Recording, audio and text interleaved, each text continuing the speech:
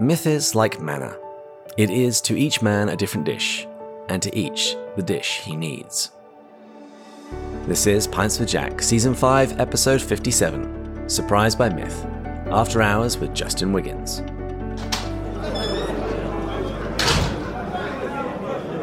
Good morning, everyone. Pints with Jack is your favourite weekly C.S. Lewis podcast, where Andrew, Matt and I break down and discuss the works of C.S. Lewis.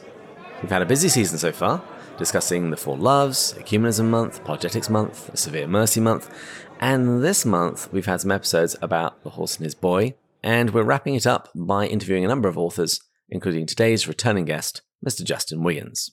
Justin Wiggins is an author from North Carolina who has the distinction of being our first guest on Pints with Jack.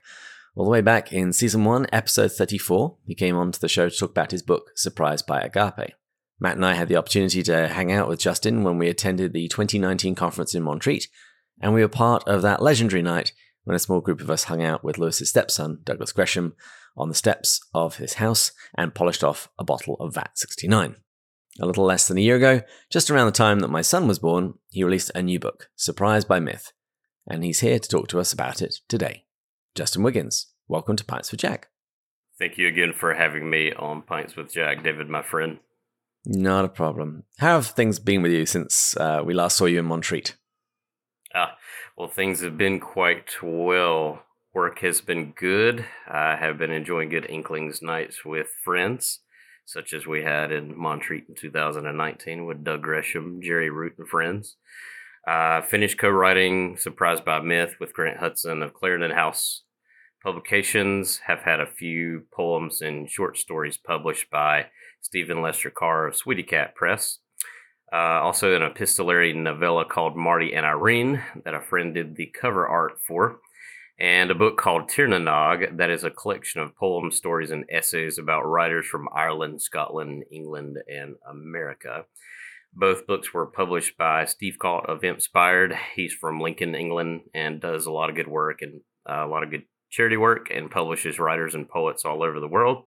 And in September and October of 2021, I finally made it to Ireland and Scotland and was back in Oxford for a day. And I got to spend my birthday in Dublin, Ireland, which was one of the best days of my life.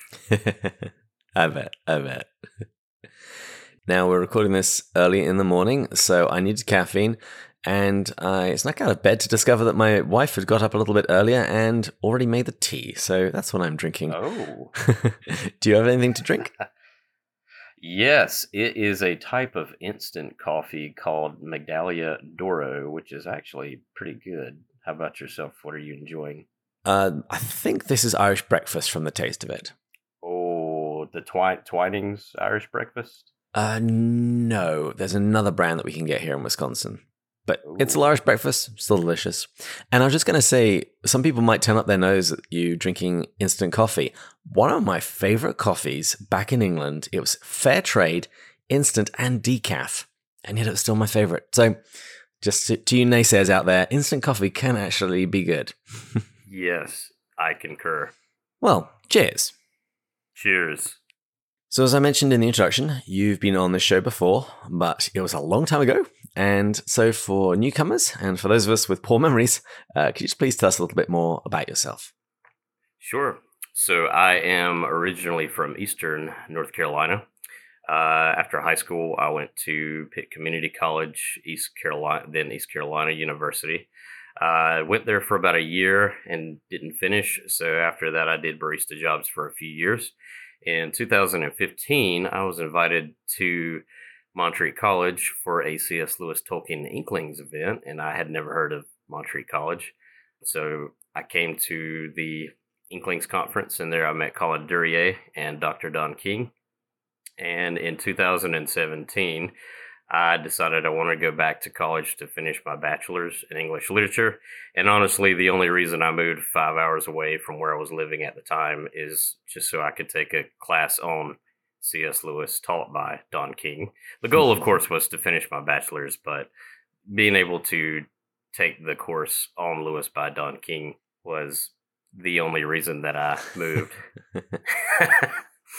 And I finished finished my bachelor's in English literature at Montreat College in 2018. And that last semester went to Oxford, England for the first time. It was my first time flying on a plane in my life, which was life-changing. It was that same year my first book, Surprised by Agape, was published, which was a dream that became a reality thanks to Grant Hudson of Clarendon House Publications. And since 2018 up until now, I've cultivated a good community here in the mountains of North Carolina. I love the landscape. I enjoy the jobs that I have and find great joy in writing, cultivating my craft, promoting my friends' art.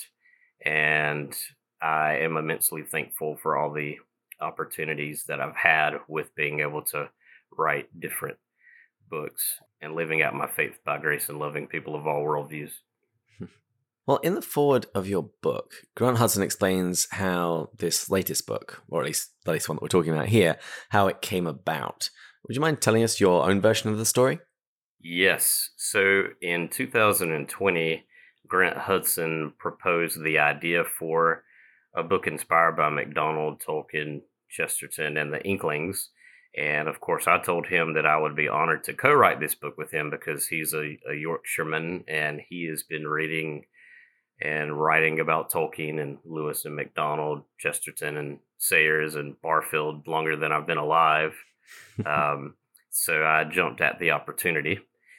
And so over the next year, we both wrote essays inspired by these amazing writers. And I sent out emails to Dr. Don King, Doug Gresham, Christine Norvell, who you've also had on your show, Patty Callahan Henry, who you've also had on your show, the Scotsman David Jack, Carolyn Curtis and Stephen Beebe, and other friends asking if they would endorse it, which I was immensely thankful that they all agreed to.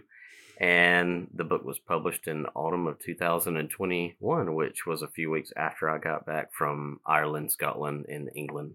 So it was incredibly exciting to have that to look forward to when I got back from the UK.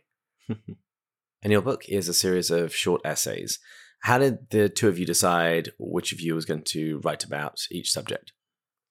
So Grant suggested that I write about particular important themes in Lewis, Tolkien, and MacDonald that I found important about the profound influence these writers have had on my writing and my faith, how the writings have changed my life, and rich experiences I have had meeting all kinds of wonderful people in the Inklings community, such as yourself, and what it has been like getting to visit some of the places where these incredible writers were born and where they lived.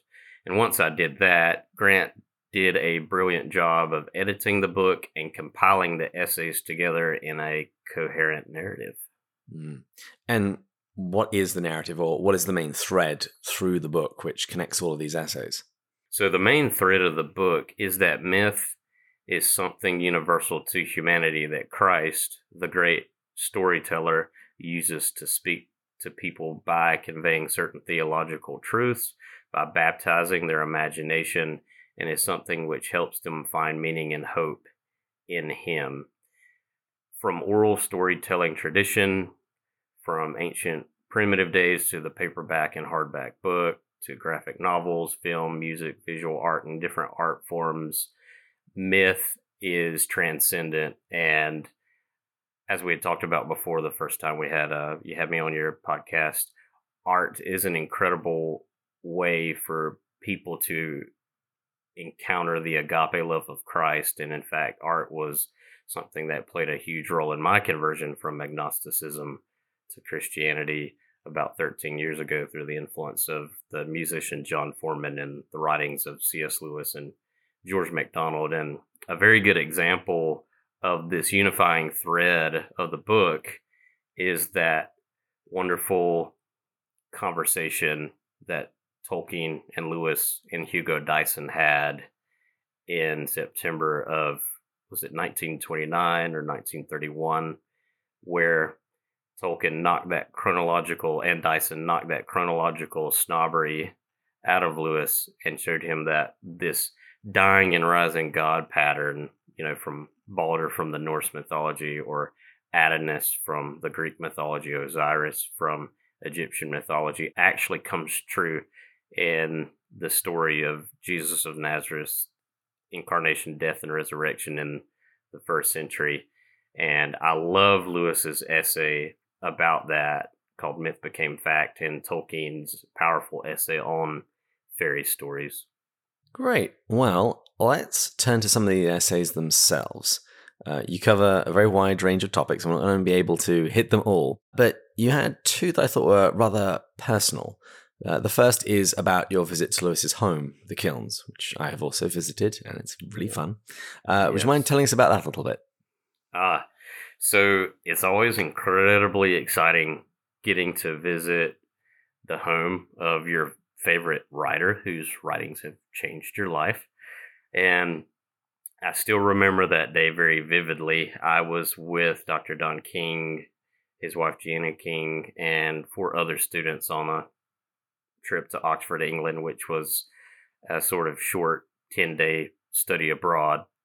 And I remember riding in a van from Oxford to Headington and getting out, and I felt like I was on the threshold of Narnia. The Kilns is a very beautiful home.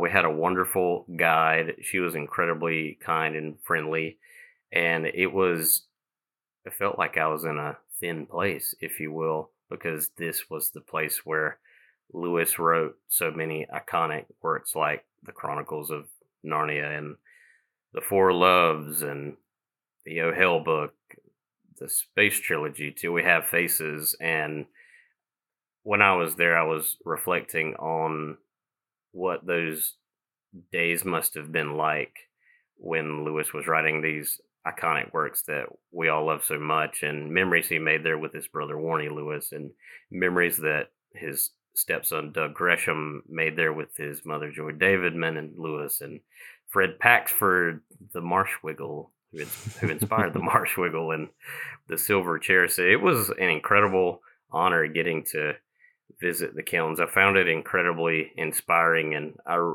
made it a point to include what that experience was like in Surprised by Myth.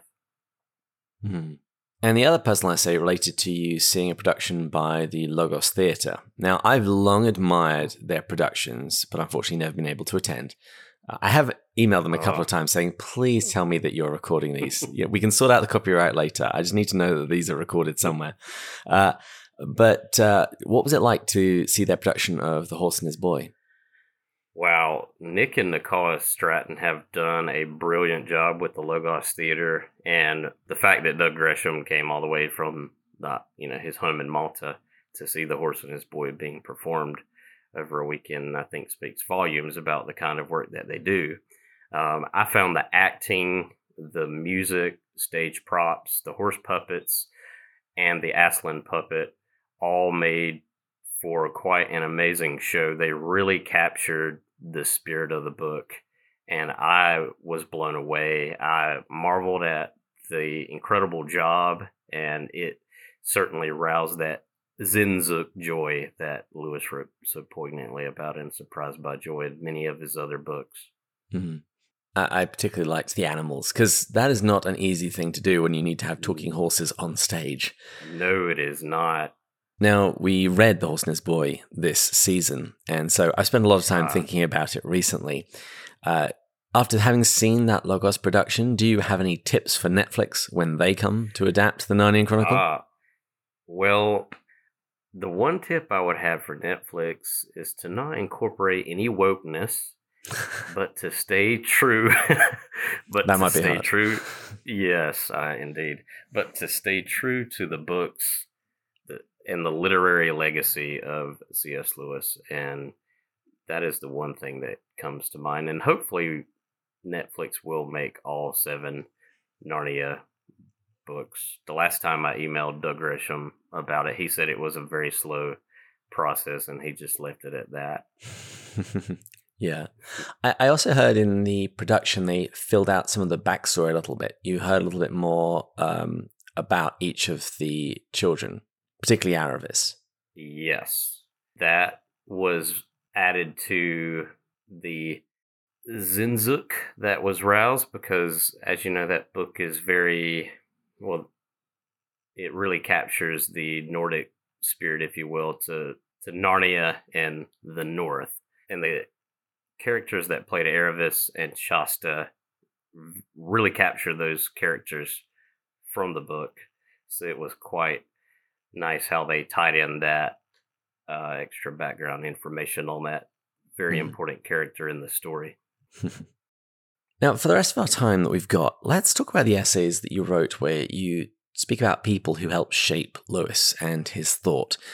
And the first one of those is George MacDonald.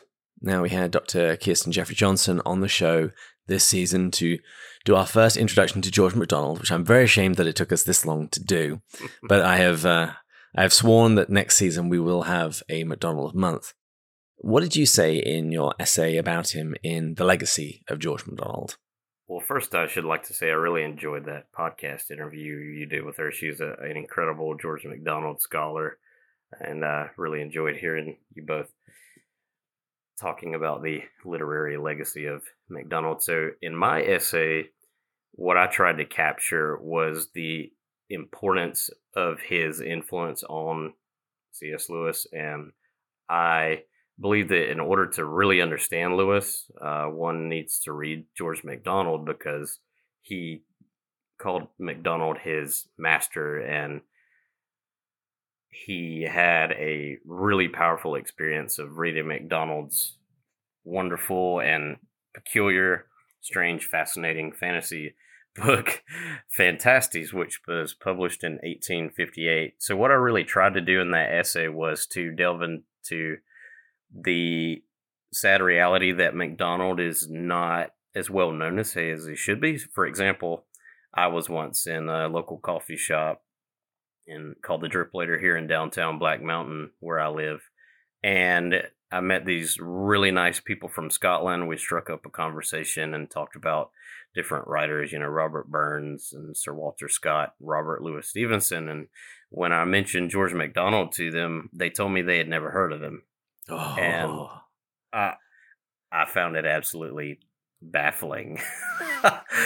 It would be like growing up in Russia and never hearing of Leo Tolstoy or Fyodor Dostoevsky. So it is frustrating to me that MacDonald is not as well known as he was in his own day. But what I have, and in the essay I wrote a bit about how encouraging it is that through word of mouth, through C.S. Lewis conferences, literature courses at different colleges, the work that Kirsten Jeffrey Johnson has done, and also the work Michael Phillips has done, and also my Scottish friend David Jack has done through the works of MacDonald. They have done these wonderful translations of his Scottish novels, which what David does, he translates the Doric language to English, and they have these beautiful illustrations with it. And his Scottish novels are quite good. My favorite of his works are his fantasy books and his fairy tales and his poetry. And so in that essay, I really tried my best to honor the literary legacy of this great Scotsman who I believe everyone should read. Yes, I have been working hard to try and fill that gap in my knowledge. And I know a lot of people love his fantasy. I love his straight out teaching, unspoken sermons. Absolutely brilliant. Those are very powerful. My favorite of all the sermons from that book is the one called Child in the Midst. And there's a quote, when I first read it, it brought tears to my eyes. And I'm wanting to try to get this right. I remember the quote, which he says, "That man is perfect in faith, who can come to God in the utter dearth of his feelings and desires, without a glow or an aspiration in the weight of low thoughts, and say to him, 'Thou art my refuge.'" Wow. I'll talk about someone who had an incredible understanding with his heart and mind of the agape love of Abba Father. Well, let's move on from George MacDonald and talk about Lewis's wife. You have an essay on Joy Davidman Lewis. Yes. Joy was a very brilliant writer and poet, and Lewis loved her deeply. She loved him very deeply as well. In that essay, I wrote about why people should read her and the influence she had on Jack Lewis. In fact, it was because of her inspiration that he ended up writing Till We Have Faces, which he originally had the idea for as a poem when he's a young atheist, years later after his conversion and he's married to her. I believe at that point he felt like his creative abilities were starting to wane. And I believe it was in a letter, or maybe it was in a Colin Duryea book on the Inklings, where I remember Lewis and Joy Davidman having a whiskey and a conversation about the book, and that conversation inspired him to finish Till We Have Faces, which is it's the favorite work of fiction by many people of Lewis, and I find it really moving that he dedicated the book to her. In the essay, I also mentioned the fact that Joy Davidman played a huge role in him writing The Four Loves and Reflections on the Psalms, and she also helped edit the Oh Hell book, and I believe surprised by Joy.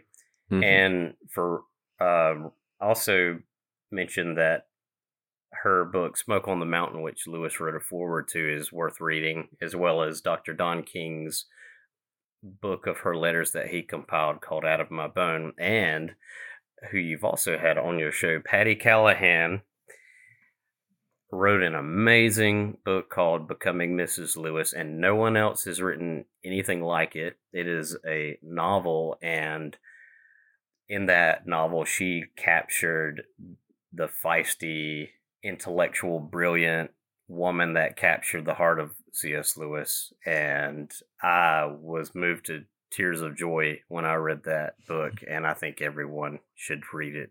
I think that book is particularly good because it gives you a real flavor of what Joy was like.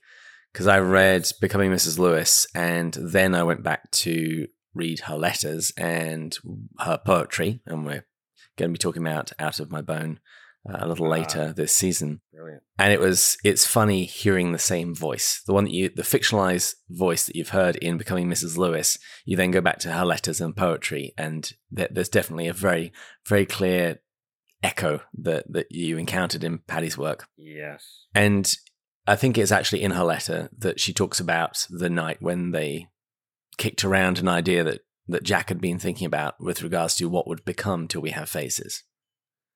Yes. I really enjoyed the podcast interview you had with Patty, and I'm glad you really enjoyed the book as well. And for readers out there, I would also recommend her most recent one called Once Upon a Wardrobe. Oh, that was so good. Yeah.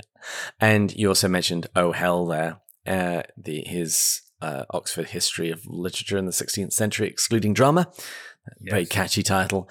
I picked that up a month ago at our local library for $1. Beautiful hardback version. I know. I'm just telling everybody. I need people to know.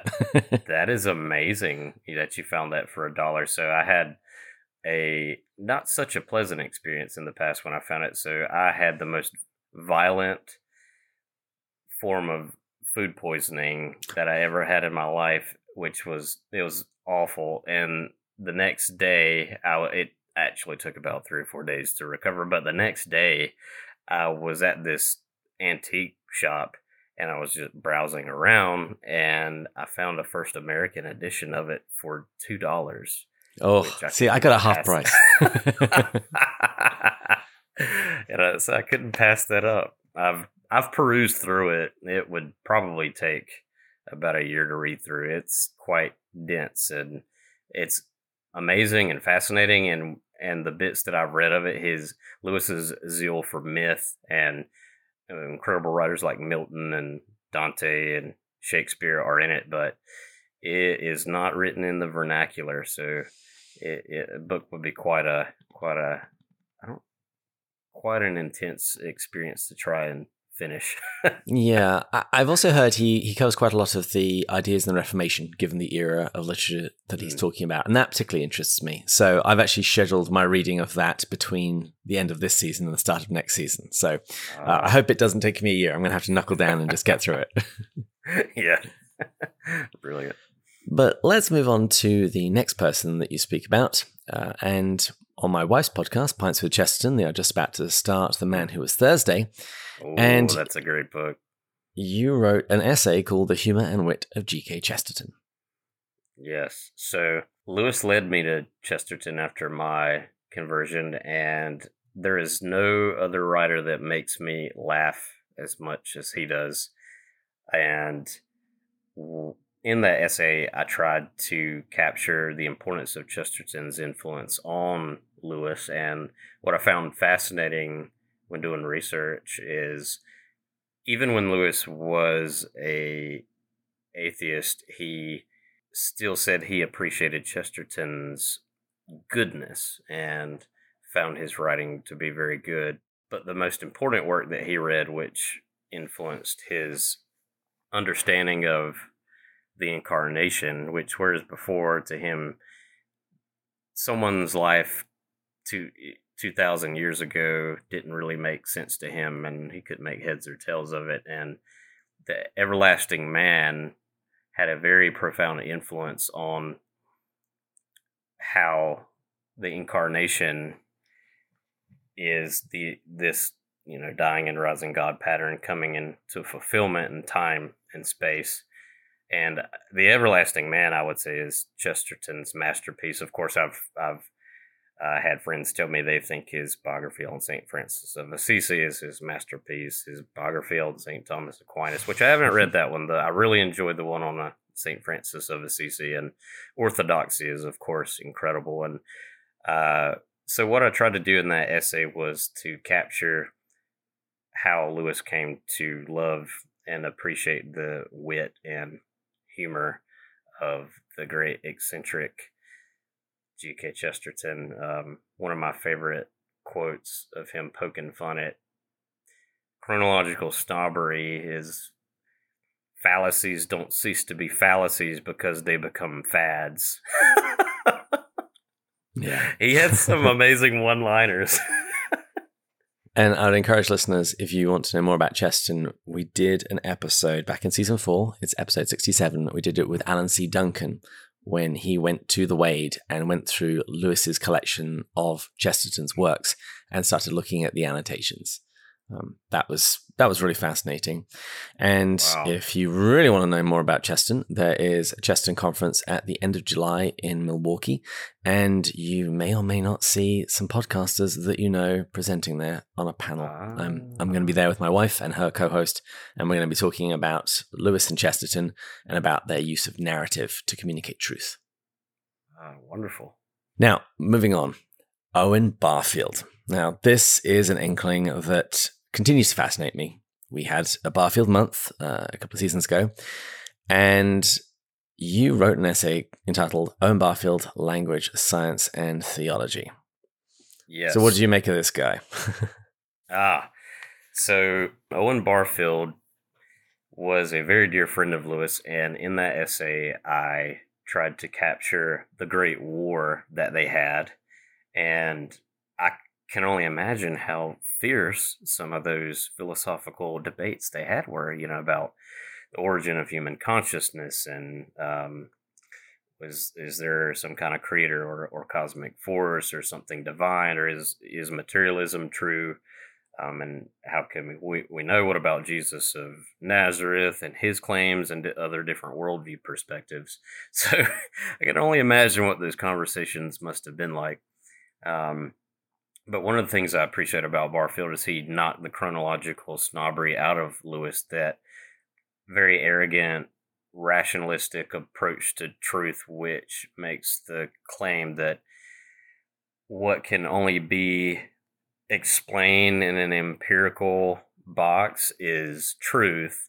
And Barfield really needled Lewis on that. And Lewis came to realize, oh, yes, this is chronological snobbery, the up-to-date philosophy, which tries to claim it's truth, capital T. And what also tried to capture in that essay is the fascinating reality that Owen Barfield was an anthroposophist, which is a very interesting... Hard to define. Yes. Hard to understand worldview. Yes. It's esoteric spiritual worldview founded by Rudolf Steiner. And Lewis was horrified when Barfield became an anthroposophist, and I think it definitely caused a bit of a strain in their friendship, although they were good friends. But, if I'm not mistaken, Barfield was embraced faith in Christ later in his life. He became an Anglican towards the end of his life. When I've spoken to Barfield scholars and fans, they say that he never ceased being an anthroposophist. He just found a way of having that coexist with what you would call more Orthodox Christianity. Yeah, so sort of kind of a syncretism. Yeah, and also it made his wife happy. Yeah, he's interesting. He was Dr. Don King once told us in his C.S. Lewis class what it was like for him to actually get to meet Owen Barfield when he was doing research on his first book on Lewis's poetry in the 90s, and he contacted Owen Barfield, and he was staying at a nursing home in England, and he went and met him, and he said when he walked in the room, it smelled like pipe tobacco, and there were all kinds of different books all around the room, and it was as if nothing had changed. He's just gotten much older, but he was the longest. He was one of the one Inkling that lived the longest. Mm-hmm. Yeah, he lived in I think it was in the 90s when he passed away, and in his later years, he went around the States and gave talks on Lewis, and which I'm sure were really interesting. And his most important books, which I have not read, sadly, Poetic Diction and Saving the Appearances, were fascinating books on language and spirituality and imagination and reason that both Lewis and Tolkien praised. And he also wrote a fairy tale called The Silver Trumpet.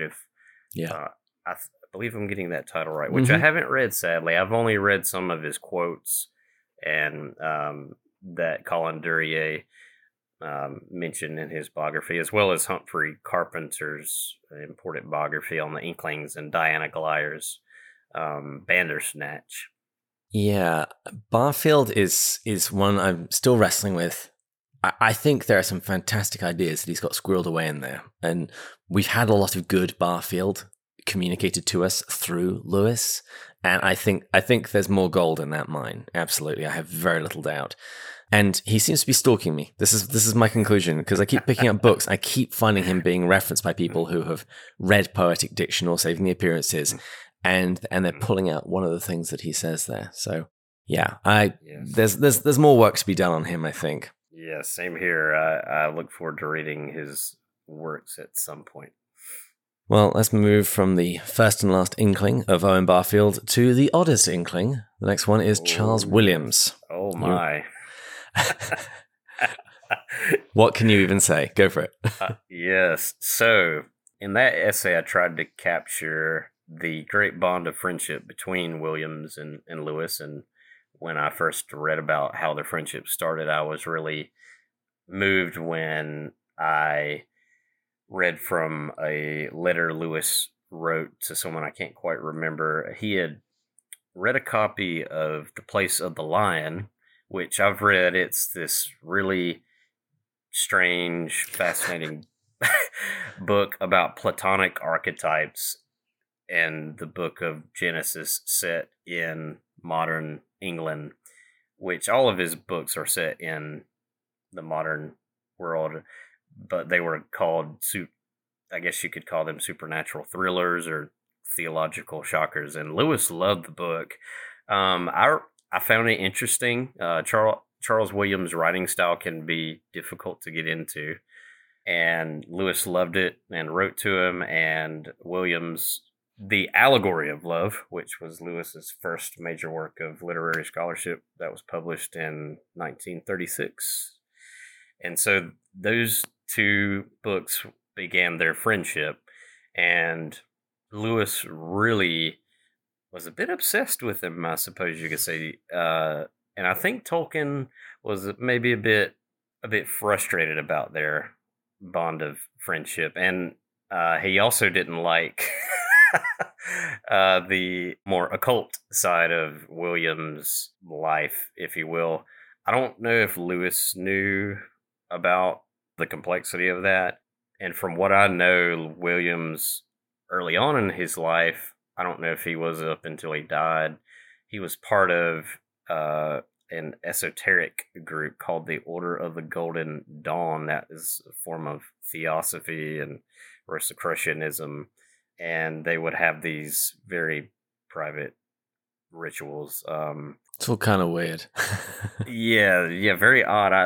I haven't read any biographies on Williams, save the chapter Colin Duryea has in his book about the Inklings, which I found really fascinating and enlightening. The Zaleski book on the Inklings, that one's really good. That was my first substantial introduction to Charles Williams. And it's funny because I was speaking to somebody the other day, because next season we're going to be doing Out of the Silent Planet, and someone went, "Oh, the Ransom trilogy. I really love the last book," and I know that one is heavily influenced by Charles Williams. Yes, and they were also saying how much they love Till We Have Faces. And again, the last part of that, it's got Williams written all over it. So I suggested, well, if you're feeling brave, why don't you go and read some of Williams and see if you still like it. Yes, I found it really amusing that Tolkien said he enjoyed Out of the Silent Planet and Perelandra, but did really not like that hideous strength because of the influence of Williams. Yes, he's very interesting, fascinating, and very strange individual. And the book that you referenced, is that the one called the Fellowship, the Literary Lives of the Inklings? Yes, I think so. It's the unfortunate thing about a lot of Lewis and Inklings books. The titles are really similar. Yes. But I remember it was the Zaleski book, and it was beautifully written and very enjoyable. Yes, I really enjoyed that one myself. So as far as other Williams books, I really enjoyed the Greater Trumps, which involves tarot cards. That's all I'll say about that. And the other book is called The Descent of the Dove, and I really enjoyed that. And what he tried to do in that is expound on his view of co-inherence, which you could correlate that to the communion of saints, or the reality where you take on another person's pain, and through that you are partaking in the sufferings of Christ.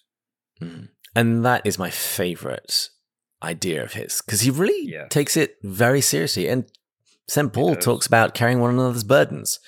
And William seems to go, okay, we're going to take that as face value as we possibly can. And then there's the wonderful story that is recounted in Paddy's book and elsewhere about Lewis praying to be able to take on some of his wife's suffering.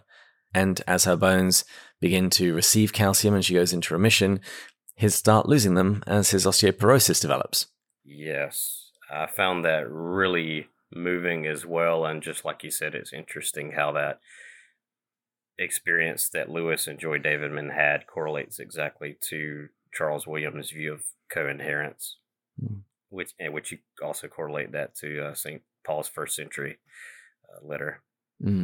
Well, the last person that you'd speak about is Dorothy L. Sayers. Now, I only know about Dorothy L. Sayers because of Crystal Downing, Dr. Crystal Downing at the Wade Center, because she brings her up all of the time.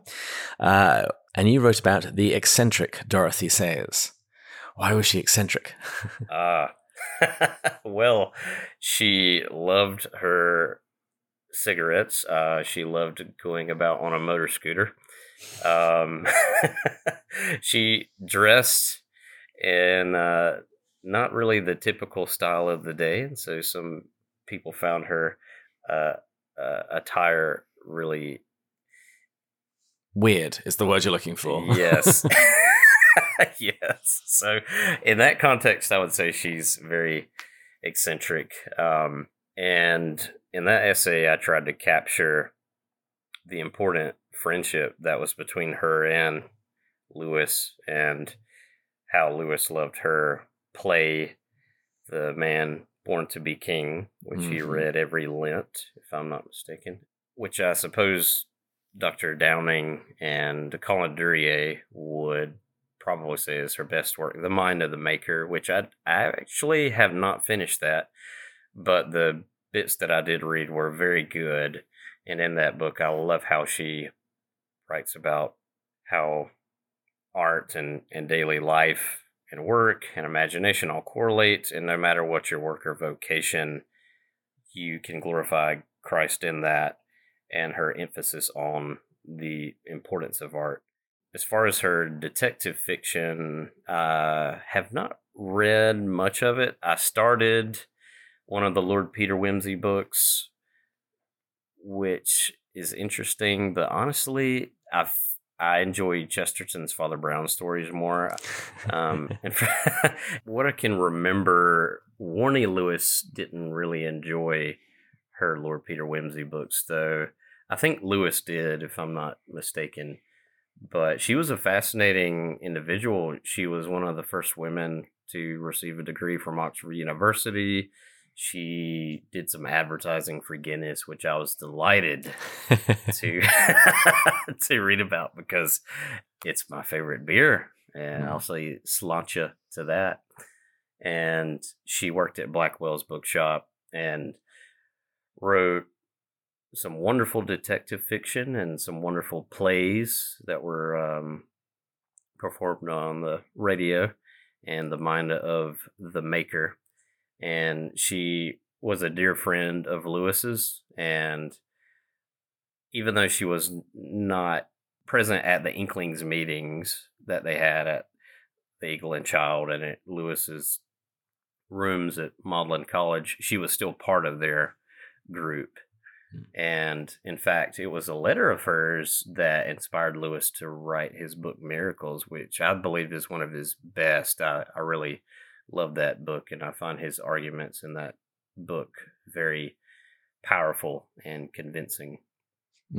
Yeah, I think Dorothy says she was the only non-Inkling to be invited to contribute to the collection of essays in honor of Charles Williams. Indeed, and shared this wonderful experience when I was actually in Oxford back in October of 2021. I got to see my friend Colin Duryea again and his wonderful wife Cindy Zudi. She's a brilliant storyteller herself. And Colin's biography on Dorothy Sayers had just come out, which I highly recommend. And it is called Dorothy Sayers, a Biography, Death, Dante, and Lord Peter Wimsey. Oh yeah, I forgot to mention that. She translated Dante's The Divine Comedy. That's amazing. She loved his work, and she loved Chesterton and MacDonald. But what I remember that day that still stands out to me is Colin and I got a picture outside of Dorothy Sayers' home of him holding a copy of Surprised by Agape, which I was honored he would ask me to sign it. You know, he's this incredible Inkling scholar that's been reading and writing about these writers for over 30 years. And I was holding up a copy of his wonderful biography on Dorothy Sayers, which he gave to me as a birthday gift. So I remember that very vividly, and it's a very special memory. And I highly recommend his biography to all those out there. Wonderful. Well, as we wrap up our time together, what's next on the horizon for you? So I'm currently working at Barnes & Noble in Asheville, and actually at the Montreat Conference Center, where I first met you and Matt in 2019. Looking forward to going to the C.S. Lewis Oxbridge event at the end of July. I'm going on a work scholarship. It will be good to be around kindred spirits and to see old friends and make new friends and help out at the event.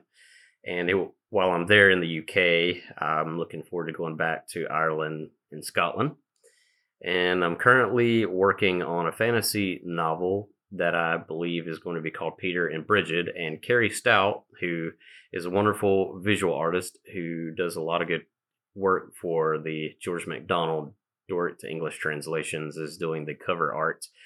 So I've been working hard on that, and the next book that is going to come out hopefully in July or August is called Celtic Twilight, which is sort of a companion to Tir na Nog, and it's inspired by Celtic mythology, Celtic spirituality, the Irish poet William Butler Yeats, John O'Donohue, C.S. Lewis, of course, George MacDonald, and Seamus Heaney. And it's a book of stories and poems and essays about particular writers I'm fond of.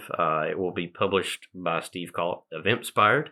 An Irish poet friend named Jerry White is going to endorse it, and also a writer friend named Jim Bates that lives in Minnesota, as well as another local writer friend who's a local author named Henry Mitchell. And the cover release will be shown hopefully in a few weeks, which I'm incredibly excited about. I feel so supported, and I'm immensely thankful that people are anticipating reading it. I just need to actually finish it, and then there's the editing process. So I've been really excited about that. Wonderful. Justin Wiggins, thank you for coming on the show. Thank you. As I hear the final call for drinks, where can people go to find out more about you and pick up a copy of Surprised by Myth? So they can go to ClarendonHouseBooks.com, and they will see my writer's page, which has links for Surprised by Agape and also for Surprised by Myth. And also it's on Amazon. There is a Kindle version and a paperback version. Wonderful. Thanks again to Justin for coming on the show. Thank you all for listening, particularly our Patreon supporters, especially our top tier supporters: Angela, Deborah 1, Deborah 2, Marvin, Joel, Thomas, Anonymous, Bill, Joanna, Snort, Bud, Shane, John, Kevin, Brian, Kay, Paul, Kimberly, Gillis, Gary, Stephen, Matt, Kelly, Chris, John, James, Kate, Peter, David, and Rowdy. If you've enjoyed this episode, please share it on social media and check out our website, pintswithjack.com, for more information. And please join us next time when we'll continue going further up and further in. Cheers. Cheers.